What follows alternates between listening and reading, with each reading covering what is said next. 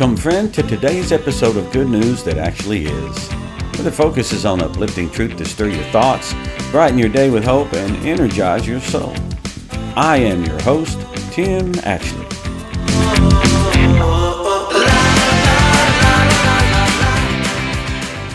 I want to thank you for dropping in for a listen today, and I have a little something I believe you'll find worth considering.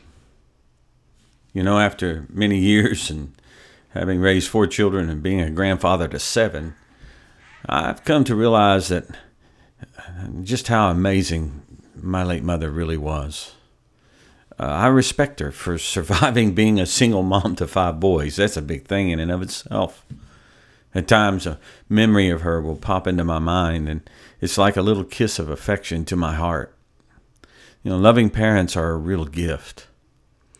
When we were young, my mom would make us take a dose of Geritol.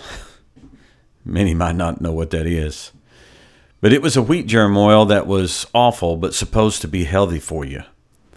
I thought she was mean for making us take it, but now I know that, like any loving parent, she wanted us to be healthy and hated the idea of us becoming sick. Now, I've never met a loving parent who wished their child would get sick or prayed that their child would be stricken ill so they might learn a lesson. Loving parents are characterized as always desiring good health for their children. I personally believe that God's no exception as our Father. In fact, the Bible appears to agree. Psalms 103, 1-5 says, "Bless the Lord, O my soul, and all that is within me. Bless his holy name. Bless the Lord, O my soul, and forget not all his benefits, who forgives all your iniquities, who heals all your diseases, who redeems your life from destruction, who crowns you with loving kindness and tender mercies, who satisfies your mouth with good things, so that your youth is renewed like the eagles." So that we understand that, this proclamation of rejoicing isn't just a sentimental moment of emotional overflow. God put a plan in place for our health and well-being involving Jesus long before he ever arrived on the scene in history.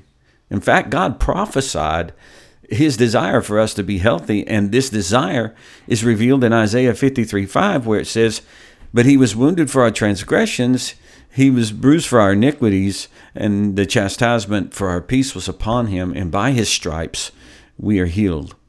Even the Apostle Peter acknowledged this prophetic unveiling of the character of God and the work of Jesus in 1 Peter 2:23, where it says, "By his stripes you were healed."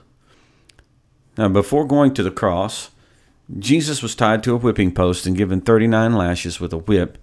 And many years, long before that moment, God spoke through the prophet and declared that the reason for it was our healing. Now, to me, that describes a loving father who looks out for his children. So I commit the promise of his word to any listening that might need healing, and I stand in faith on the basis of his character as a loving father. My encouragement is to remind you that we have a very loving Father who cares about you and loves you very much, and that by Jesus' stripes, you were healed. I want to thank you again for tuning in to listen today. Never forget that you're loved by a faithful God whose faithful Son, Jesus Christ, willingly gave his life for you to have everlasting, abundant life.